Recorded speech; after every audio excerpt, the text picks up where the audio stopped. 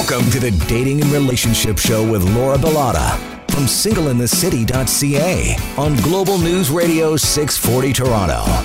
Hello and welcome back to the Dating and Relationship Show. I'm Laura Bilotta, your host, and you're listening to Global News Radio 640 Toronto. Today we're going to take a look into the minds of men. Yes, men. What is going on with men today? Why do men find it so hard to commit? How do men view relationships these days? What are their fears and anxieties? Well, we will also be covering domestic violence, fatherless families, divorces, healthy fathers, and the effects on children. Joining me today is my long-lost pal, comedian Peter Anthony. Wow. What happened to you? It's been a while. Did you get married? No, I've just been sort of away and on the road and working a lot, and so we haven't connected, but I'm happy to be here today. With comedy? You've been away? A lot with stand-up comedy, and then a little bit of me time as well. And how's that career going? Everything's great. Yeah? Yeah. I always say nothing to brag about, but nothing to complain about. Yeah. I'm waiting for something to brag about to happen. Did you find a nice lady? I have started dating a nice young lady. Why is it that every time I talk to you, you just started dating a lady? How long's it been? It must have something to do with that commitment phobia stuff you were talking about off the start of the show. So, yeah, we're going to talk about that today. Right. How long have you been dating? This one's pretty new, so it's about a month. Oh, for goodness sakes. Talk to me in 6 months, okay? Hey, that's a long-term relationship for me, Laura. We have activist for gender equality in studio. He co-founded the Canadian Centre for Men and Families, which is known as Toronto's first hub for the health and well-being of boys, men, fathers, and families. But it's now nationwide, isn't it? Welcome, Justin Trottier. It's a pleasure to be here. Thank you. Yes, thanks for joining us today. So let's start with the Canadian Centre for Men and Families. You offer parenting courses, I believe, Absolutely. to help men. You offer counseling and legal support, employment and career advice, and so much more, which you can talk to us about. And I'm curious, what services men usually acquire the most? Right. So as you said, we're a hub of programs and services. So everything from legal services to trauma counseling for men who have experienced all kinds of different forms of crisis in their life. We have parenting programs, in particular fathering after separation or divorce. And essentially, we're trying to fill in the gaps. There are some really significant gaps for men, programs and services that just don't exist for boys and men that are available for women and girls. We'd like to see more of these programs for women, but in many cases, they're just non-existent when it comes to men. I would say men in crisis, that's who we really serve. And the crisis can take many different forms, domestic abuse, other kinds of violence or trauma, and then family breakdown would also be considered a kind of a crisis. And so we offer a number of programs for co-parenting dads, single parenting dads, dads in all kinds of unique parenting situations. And how can these services improve their relationships? Well, I think whenever people are in crisis and they need assistance, research shows that if they encounter positive supporting agencies when they engage in help-seeking behaviors, that correlates directly with their emotional well-being. And so if men are getting help that they need, they're more likely to engage in positive behaviors. If they don't find the help in a supportive way, then there is some chance that they might act in ways that are not in their own best interest and maybe harmful to themselves or others. So clearly when men get help, they're more likely not only to benefit for themselves, but also for all those that they encounter, their partners, their children, and the communities in which they live. And it's my understanding that after doing this show for 3 years and having various different counselors on here and therapists, that men often don't seek help. So what makes your service different than others?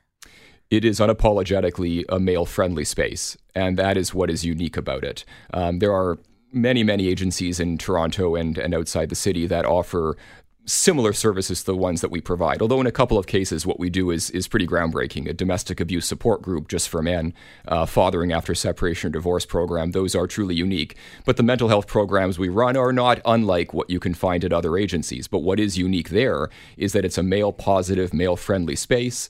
The counselors and the other professionals that work and volunteer there are trained to assist men by understanding the male psyche, if you will, and understanding how to reduce the kind of barriers or obstacles that men often face in terms of getting the kind of help that they might need. Is this something that's supported through provincial or federal government? Or is it privately funded?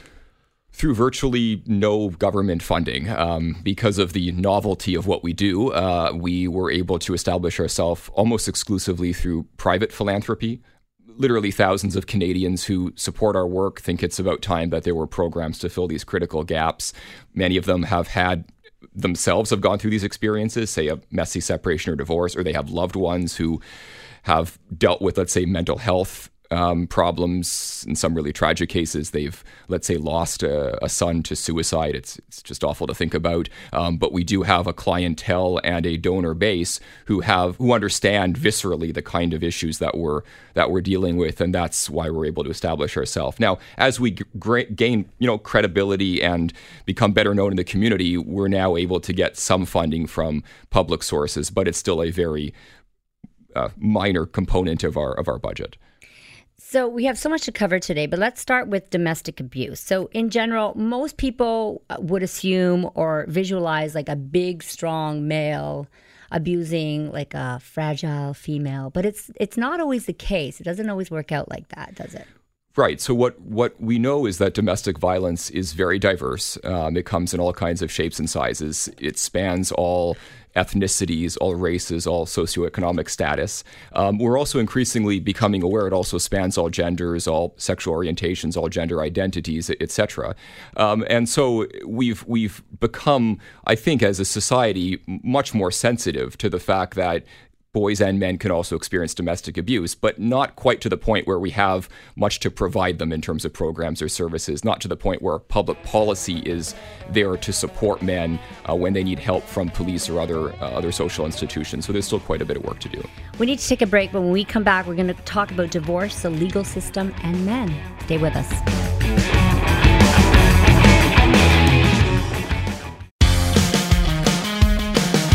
You're listening to the Dating and Relationship Show with Laura Bilotta from singleinthecity.ca on Global News Radio 640 Toronto. We're talking to Justin Trotter today. He's an activist for gender equality.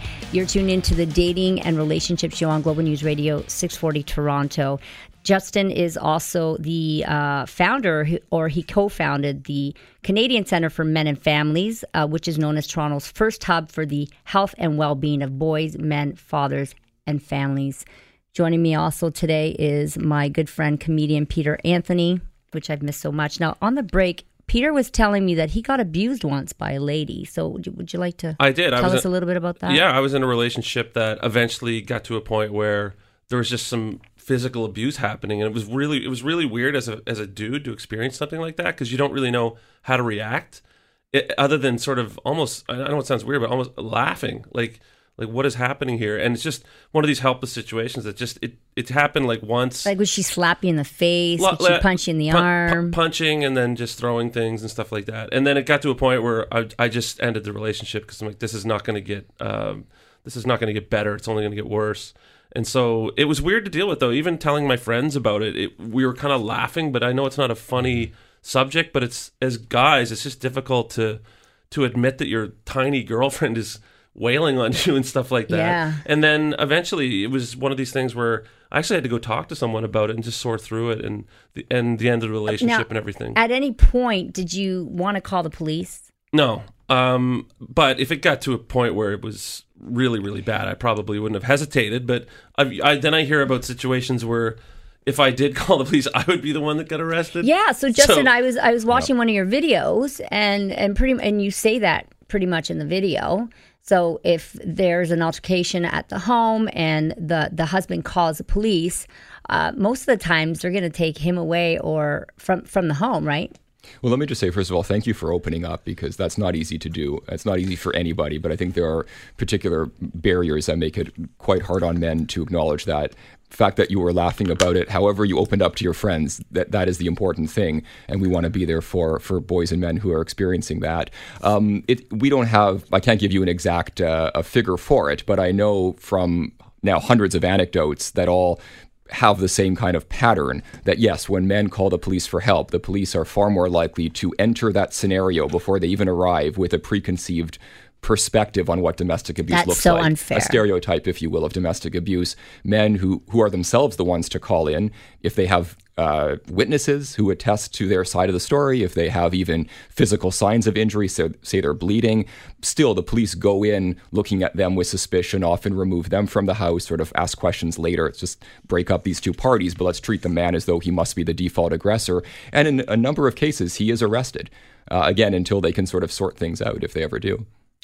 Where does that leave men? I just want to say, though, less likely to ever call the police again. A lot of this stuff, the pattern of what I experienced was a lot of the stuff was when we were actually talking about our relationship, and then it would snowball into being an aggressive situation on her behalf. And I was just almost incredulous. Like, why are you being physically aggressive right now? This makes no sense. We're just talking about how we feel about each other, and then it would just get to a crazy spot. And I mean, I would never strike I wouldn't even strike another dude, let alone, you know what I mean? I'm not a violent guy, so it was weird to know how to even react, because I was almost in a state of shock. But I believe that some people can bring out the violent in you. In me? No, in anybody. I don't know if I have any in me. Maybe. Yeah, you probably drove her nuts. Who knows what you were telling her? Just kidding. She drove me nuts too, so it was poisonous. So how can men rebuild relationships after false claims such as rape or abuse, let's say? Because I'm sure you see a lot of those cases as well. That's the flip side of it. So a lot of men in these sorts of scenarios, and let's say it's happening in the context of a relationship that's possibly breaking down for good reasons. And if there are kids involved and it becomes a messy separation, divorce with child custody fights, then you could have a scenario, and it happens regularly, where the man is the victim, but also is falsely accused of being the perpetrator, and that false accusation may be used to kind of manipulate family court proceedings in favor of the female partner. I'm not saying every woman does this, or even many women do it, but that the system is built in such a way that it incentivizes those who do want to manipulate for their own benefit. But just to return for a moment to men as victims of domestic abuse in the context of a family breakup where there are children involved. I mean, imagine the catch-22 that father is in, because if he calls the police and reports it, and he knows there's a chance he'll then be removed from the house, maybe arrested, he is now leaving his children behind with his abusive partner. If he doesn't call, then he's subjecting himself to abuse. But a lot of men do the calculation and think, I better stay in here in order to protect my children, even at the expense of my own welfare. And what type of support is offered to men who have been falsely accused by women of these types of allegations? There is very little. In fact, there are very few consequences on anybody who makes false allegations of sexual assault or harassment or that kind of thing. We are seeing due process under attack. Bill C-51, without getting into the details of that legislation, is making it harder for a defense to be mounted by an accused party. The ability to cross-examine an accuser is being curtailed or limited by that particular piece of legislation, which a recent Saskatchewan court has declared unconstitutional, so it may be going to the Supreme Court. And so all of these things are making it harder for anybody who's falsely accused, but in particular, it's often men who are on the receiving end of a false accusation. Now, we do run a support group called Survivors of False Accusations, which provides free access to lawyers and support by discussions with others who have been through this, and you can sort of learn what kind of techniques have worked to cope with this situation by other men who have been through it. But there's no government funding to support the legal rights of falsely accused men or anybody else. We are going to talk about divorce, the legal system, and men when we come back on the Dating and Relationship Show. Now back to the Dating and Relationship Show with Laura Bilotta from singleinthecity.ca on Global News Radio 640 Toronto. You're tuned into the Dating and Relationship Show on Global News Radio 640 Toronto. I'm Laura Bilotta, your host. I'm from singleinthecity.ca. Joining me today is comedian Peter Anthony, as well as activist for gender equality, Justin Trottier. So I want to talk about divorce, the legal system, and men now, okay? So when it comes to divorce and the legal system, a lot of the time it seems to be easier for women than it does for men, especially when it comes to custody of the children. So I want to take a minute to cover this topic. So in your opinion, do the courts favor mothers or fathers when looking at child custody in a relationship that has ended, and why do you think this is? So let me just back up, because I think there's actually there's a good news here that I want to tell, and that is that men over the last, let's say, 50, 60 years have really been stepping up as dads.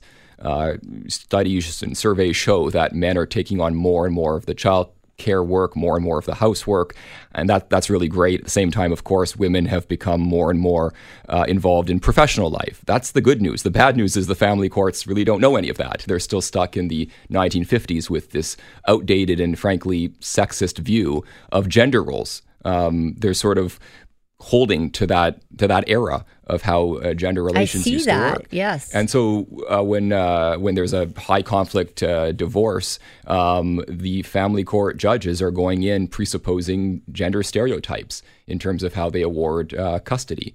And the unfortunate thing is you have a lot of dads who are loving, wonderful parents, but they're not being allowed to continue operating as full fathers coming out of the separation or divorce, and it's the children who are victims in those sorts of situations. Sorry to cut you off, but I mean, there's not a guy, at least my age, alive that doesn't know a friend or someone that this has happened to, where their family's been pulled from them, and it seems really unfair. And then they're also paying out of their pocket to support the ex who's with the new dude who makes more money, and they're still taking their money. It's absolutely insane. But isn't there a reason why the children have been pulled from them? Because I know people as well that they split the kids 50-50.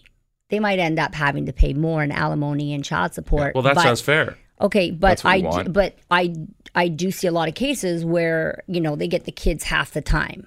That's fair, though. That's probably what they want. Right. That is what we think should be the default. Legally, the default should be 50-50. It's called equal shared parenting. There's a big movement to enshrine that in the Divorce Act. Unfortunately, the federal government just amended the Divorce Act. They did a lot of good things, but they missed, I think, the holy grail of fixing a bankrupt system, which is equal shared parenting, making that the default presumption, a rebuttable presumption. If there's good ground to deny one parent equal parenting or even access completely, if the parent is you can demonstrate that the parent is abusive or dangerous, obviously equal parenting is off the table, but it's a rebuttable presumption. My organization has been leading a coalition of groups to push for that.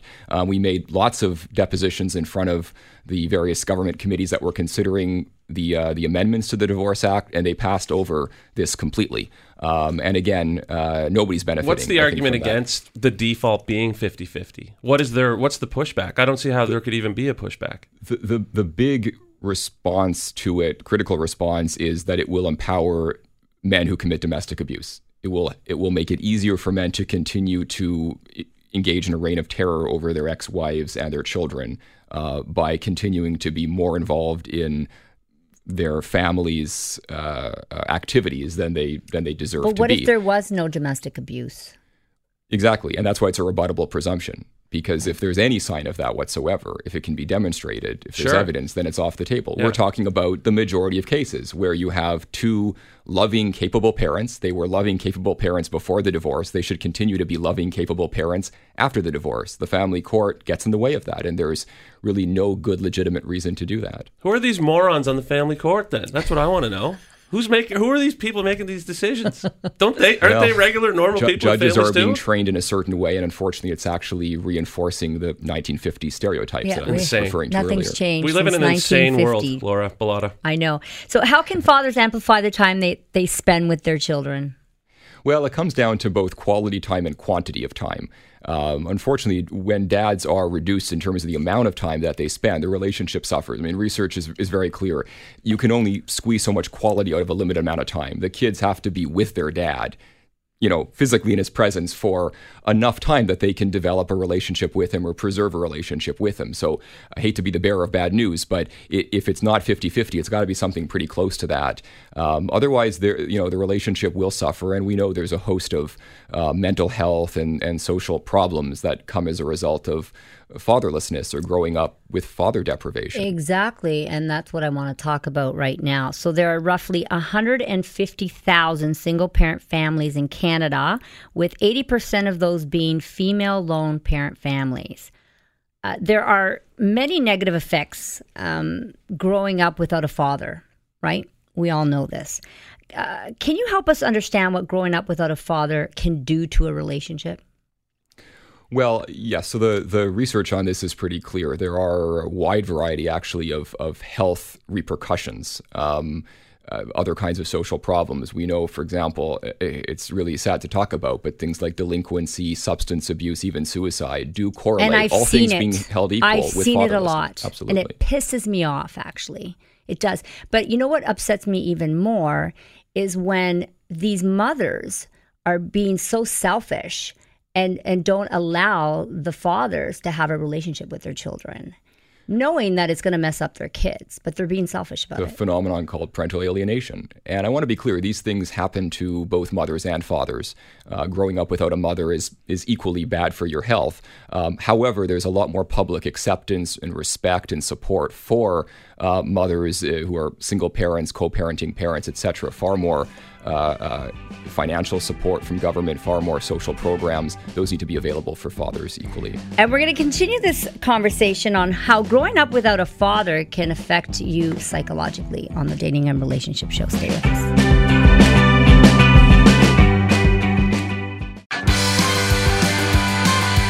You're listening to the Dating and Relationship Show with Laura Bilotta from singleinthecity.ca on Global News Radio 640 Toronto. You're tuned into the Dating and Relationship Show. Thanks for tuning in each and every Sunday night. Tonight we have Justin Trottier. He's an activist for gender equality in studio, as well as comedian Peter Anthony sitting in studio with me. And before the break, we were talking about the consequences of growing up without a father figure and how it can affect kids psychologically. And I want to continue with that conversation. I'm a product of divorce, Laura. Yes. Yeah. But You I was a little are. older. I was 18 when my parents split up. Well, that just explains everything. Really? Oh, no. Oh, you're playing armchair but psychologist you know to me? what? 18, still young though. 18. Yeah, it did probably affect me in How terms do of you how I think look it at long affected term. you? How I look at long term relationships was definitely affected. Yes, because I think you're 41 now, 42. and I 42, and Never you don't- married. but you don't look 42. Thank you. Never married, and you. I've lived with two different women, so I've gone to that I think you have point. commitment phobia. Hey, now. You're afraid of commitment. No. You're afraid of making the wrong choice. That's true. Yes. This is true. What if I do? Well, then I guess, and you don't want to get a divorce. So for you, Actually, wait, I'm not afraid of making the wrong choice. I became a comedian for a living. That's the worst choice anyone can ever make. Yeah, but you do more than But you that can get out of that. for a a living. lot easier. You Yeah, I do can more quit than that. that. I mean, you work here at Chorus. That's true. Okay, so you have a job, so shush. Okay. Justin, are there any other ways that growing up without a father can affect you psychologically? Oh yeah, absolutely. I mean, just what you were discussing, we model everything really on our parents, right? And so we model what a healthy relationship looks like on the first relationship we know, which is the one between our mother and our father. And so if that relationship is not healthy, if there's abuse, of course, then we actually internalize that. And we know that. So that would be the flip side. That would be the flip side. positive aspects of It growing works up in either without direction. a dad. If it's positive, you understand what a healthy relationship is. If you're not exposed to that, then obviously it's going to have repercussions. There's another interesting bit of research related to the modeling phenomenon. It's modeling healthy eating, of all things. And there's some research, Canadian research out of the University of Guelph just a few years ago. It's this really interesting, groundbreaking work that children, for whatever reason, they're still exploring why, are more likely to model healthy eating on their fathers than their mothers. They're even correlating obesity between a father who's overweight and engaging in unhealthy eating habits and the likelihood of a child, more likely a son, but there's also some modeling that happens between father and daughter on healthy eating behavior. So even something like eating, the modeling is something children are picking up from their parents, and in this case in particular their father, and looking at the relationship more broadly, again, the modeling is an important phenomenon, and it starts at a very young age. So, dads, if you're listening right now, put down the snacks. You're being a bad influence on your kids. Well, Try to step up. I That's think right. in general, women cook more than men do. And I'm just generalizing, of course. I mean, because I know a lot of guys that are actually the chefs in their home. But for the most part, with my experience, is I've always taken care of my guys. So without me, they eat like crap. Well, there you go. So, well, because a lot of guys, Are you they don't- patting yourself on the back right now, Laura? I am. Well, oftentimes, I mean, we're brought up to take care of our men, and we're the ones that are, they're the breadwinners, and we're in the kitchen slaving over That the that stove. sounds like the 1950s, though, like we talked about earlier. But that's generally what happens. Yeah. Not always. Not always. Things are changing. But yeah, that's it. Yeah, I mean, things are changing, but I mean, my point has always been that people should be free to engage in whatever role they want, to kind of reinvent masculinity or femininity for themselves. If you are a woman who enjoys cooking, you shouldn't be discouraged from that. If you're a man who likes to be the one to stay at home and do the cooking and taking care of children, nothing wrong with that there's nothing wrong with either. that either. Just let There's people nothing choose for wrong with themselves that. and stop disincentivizing people from making their own choices. Can't we all just cook together in harmony? Wouldn't that be ideal? Yeah, but it just doesn't happen. You don't want anyone else in your kitchen, do you? Lynn? I don't. I'm yeah. Very territorial. I'm very territorial in the kitchen. I'm a bit of a control freak in the kitchen. Yeah, there's a lot of that going on. Let's talk about how men view relationships today. So let's try to get into the male mind at the moment. So I really want to get inside the mind of a man when it comes to relationships, because this is the dating and relationship show. I have so many questions to ask because times have changed, and let's face it, so have we all. So some men nowadays seem very reluctant to marry or even live together. Why is this? And comedian Peter Anthony, you can probably answer this as well. Sure. Why? For me, it's I've tried it twice. It didn't work out. So Not marriage. right, but living together, Yes. cohabitation. And am I reluctant to try it again? A little bit. I'm willing to, but I also think But maybe you didn't wait. Maybe you did not date the girl long enough before you moved in. that's a possibility. Yeah, I probably didn't know these people You should well enough. probably wait at least like a year before you move in with someone. Well, I waited a year and a half. Oh, you did? I did. Oh, I that's thought that was long enough enough. time. I Yeah. think that's long enough. Yeah, but it's one of those things too where it has to vastly improve your situation, and you have to be in the right kind of relationship to make that work. But I bet there were a lot of red flags, and you overlooked the red flags before you moved in, didn't you? Yes, I did. Yeah, that's exactly right. Because we seem to think that things will change, that people will change. Well, I also want the thing that everyone else wants, right? But we it's- all want that. But so- you have to really pay attention to those red flags early on in a relationship. Because guess what? And my mom always tells me this. Person's not going to change. The person's not going to change. And 9 times out of 10, the person doesn't change. It's kind of true, but I mean, sometimes when you're looking at a situation where you want to have a loving partner, you want to progress in life, you tend to overlook things that probably should be jumping out like giant red flags. And I've made those mistakes, and I swear I won't do it again. Justin? Ever. Well, of course, there's a lot of individual psychological reasons that underpin why this or that man or woman may not want to commit. I'm not going to get into that. But I would just say, sort of looking at the bigger picture, I think gender relations and gender roles are in transition. And both men and women are trying to readjust to what that actually means. And women as well as men need to understand that some men are going to prefer to do things that traditionally a woman would do, such as being a caregiver and staying at home and that sort of thing. Women have to be okay with that, just as men need to see it as a viable I'm option. okay with that. And we're all kind of working to adjust to that new normal. It'll take time. We're talking about how men view relationships right here on the Dating and Relationship Show. We'll be right back.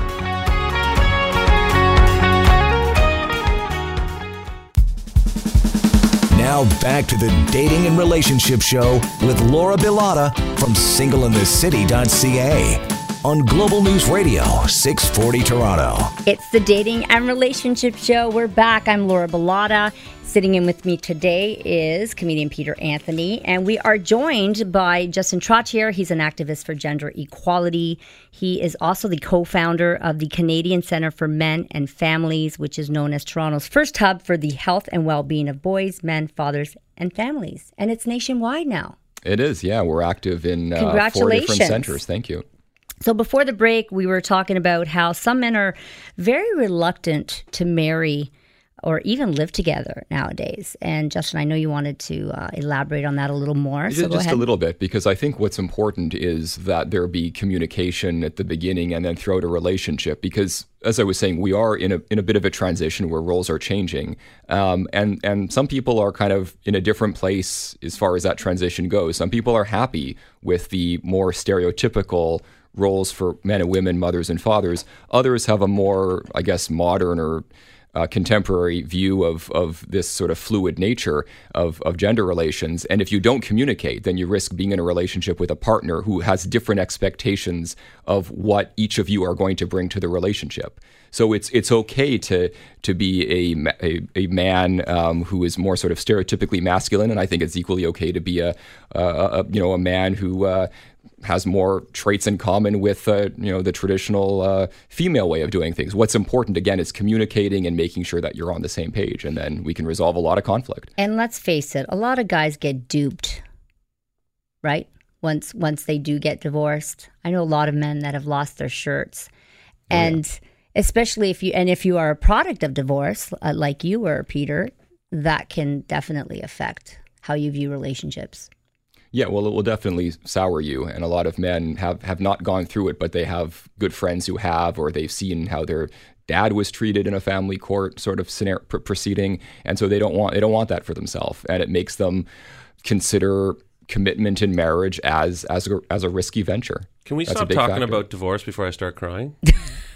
And move on to the next subject? I'm kidding, Laura. Okay, so let's talk about, tell me a few pros and cons about what women should know about how men see relationships today. Well, I think the big pro is that a lot of men have a much more modern understanding of gender equality. I think most men are fully committed to that new way of understanding gender relations. And that actually gives men and women many more options.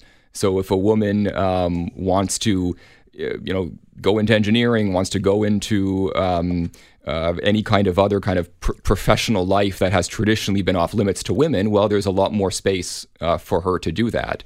I think we've been a little less sensitive to the ways in which masculinity has been changing, and the fact that it should be equally okay for men to, if we're talking about professional life, let's say go into nursing, go into teaching, go into early childhood education. I use that as an example because it's a good example of where we talk a lot about opening doors to women, but not so much about opening similar doors to men. If our conversations around gender equality were sort of equal opportunity conversations, we were as concerned about the issues, the perspectives, the options for men as we were for women, I think we'd have a much more sort of sophisticated, well-rounded gender equality conversation, and our policies would be more reflective of the changing situation for both men and women in Canada.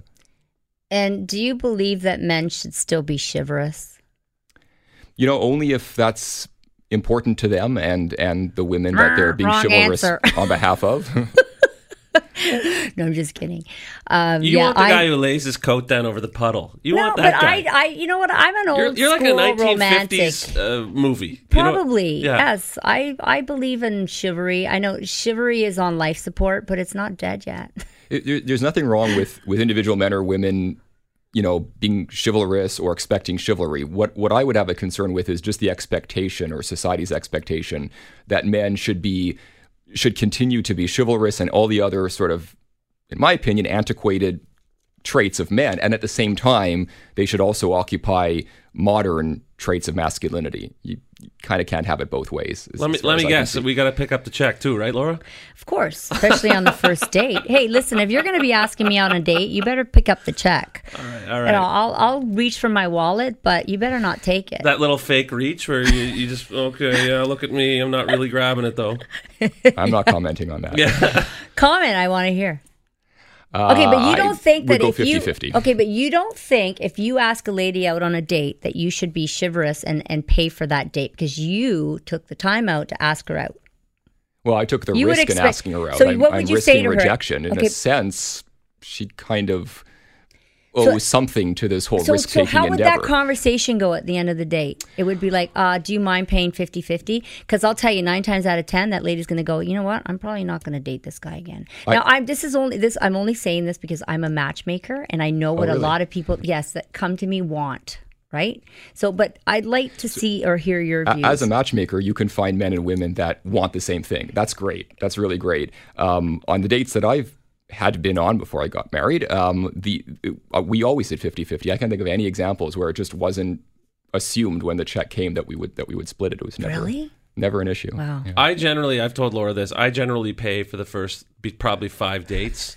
And then after that, it's sort of, I would expect she'd be like, I got this one, Pete. Yeah, he crosses his arms and he sits there I stare and at goes, them. okay. And they're like, yeah. And he's like, it's your turn. Or I say I have to go to the washroom and I just leave. No, I'm kidding. Or am I? Okay, so what do men really want out of a relationship today? I don't think men there are and a lot women of misconceptions want out there. Very different things, to be honest. I think they want to be respected for who they are. They want to be trusted. They want to be in a relationship with somebody that they can open up to. As I said, I think communication is important. I think both parties want to feel like they can have an open conversation when there's conflict or when there's trouble. I really don't see a lot of difference between modern men and women in terms of what they value in each other. We are taking a break. We're coming right back. Stay with us.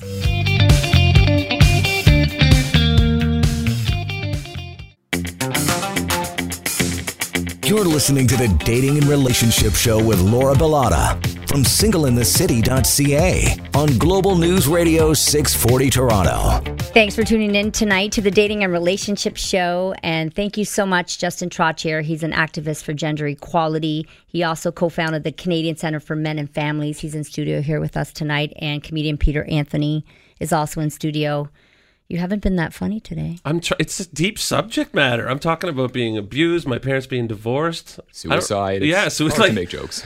But we were talking about, can I bring up about the men's rights activist pushback when your organization had run into some protests and problems with bringing in speakers and not being able to actually engage in these conversations in a public space? We were talking about that during the break. Do you want to elaborate on that at all? Sure. So this is something that happened in the first couple of years that we were active. So it has been a while, but there was some pushback. There was a sense that to talk about men's issues and men as deserving a space to open up about their perspectives was inherently seen as a threat to women. And if anybody's been listening to this discussion, I'm as baffled as you are how any of this can be seen as a threat. I mean, we're talking about men occupying modern roles as fathers, as caregivers. We're talking about communication between the sexes so we can deal with conflict in a healthy, positive way. I'm advocating for, in some cases, services that are making a really critical difference in the lives of men and their loved ones and their female partners and their children. So it's really hard for me to understand why anybody could see this as a threat. But I think there was a sense that to talk about gender equality, you're only permitted to look at women's rights, women's issues, and anything else was sneaky or there was a hidden agenda behind what we were doing. And there's no agenda except to improve the health and welfare of men and their families. That's really all it is. And we talked about, though, on either end of a spectrum, whether it's men's rights or women's rights or whatever, there's going to be a radical element that can come in on the fringes. And is that something you guys are aware of? Is that something you're trying to push out, if that makes sense? Yeah, and in fact, we're working with some leading women's and feminist organizations to find common ground, because a lot of these issues need to be tackled in collaboration between men's groups and women's groups. Around domestic abuse in particular, there's an effort underway to work with a number of very prominent women's shelters, women's rights organizations who have accepted the reality that both men and women can be victims of domestic abuse. But what's interesting to your question is that those groups also have their radical elements, or at least feminism has its radical elements, who are making it difficult for those groups, those moderate groups, to work with us. And certainly there are radical elements within the men's rights movement who also would like to see men's groups sort of going their own way and just working with men and not having any kind of dialogue with women, let alone with feminists. I don't like labels. I don't like the men's rights label. I don't like the feminist label either. I think when you talk about labels, that's all the conversation becomes. It gets limited to, do you share the same ideological label as me? And you never have a chance to go any deeper than that to find genuine common ground. Let's get back to the Canadian Centre for Men and Families, because the show's almost over and I have more questions about that. What is bringing awareness to issues with men help? How can that help someone who's struggling with domestic abuse or someone going through a nasty divorce?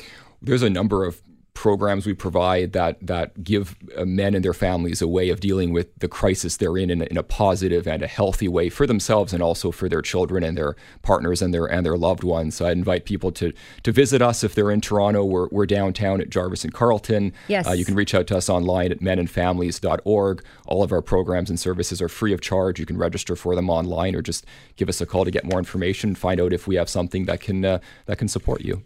And what change would you like to see for men, or what changes would you like to see for men in the legal system? Well, I'd like to have a legal system that was responsive to the needs and the perspectives of all citizens. And so we've talked about equal shared parenting, making that the presumption, a rebuttable presumption in the Divorce Act. We've talked about policies around domestic abuse. These are largely policies about how social institutions like police agencies investigate and prosecute domestic abuse. I'd like to see gender equality there. And there's miscellaneous other places in our legal system where we don't have gender equality in the law.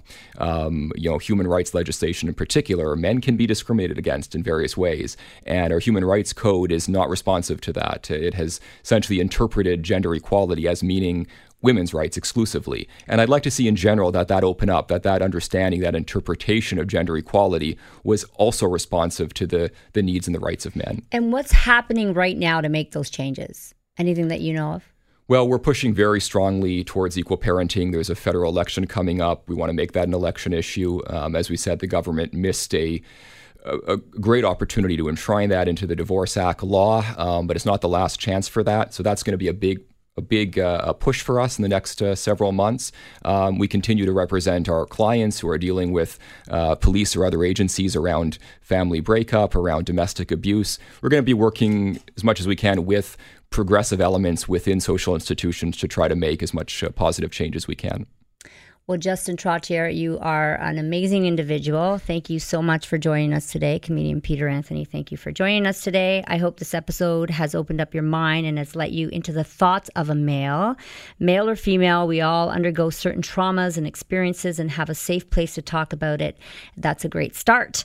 The men's movement is alive and active, and I hope this episode has brought awareness as well as insight. Again, Justin Trottier, where do we find you? Easiest place is on the website, menandfamilies.org, or you can just drop in and say hi. And you can actually Google his name. There's a lot of information, a lot of videos that you can watch. And comedian Peter Anthony, where do we find you? You can find me in dark basements telling jokes around the country. I'm on Twitter at Peter is Funny. Cheers. You haven't made it to the main level yet? You're still in the basement? Come on, how long have you been doing this? That's where they keep me. Okay. And for myself, you can visit my website, singleinthecity.ca. If you are single and looking and want to find the love of your life, you can also find me on Instagram, Laura_Bilotta, and you can follow the Dating and Relationship Show as well on Instagram, the Dating and Relationship Show. Thank you, everybody, for tuning in. Until next week, ciao for now.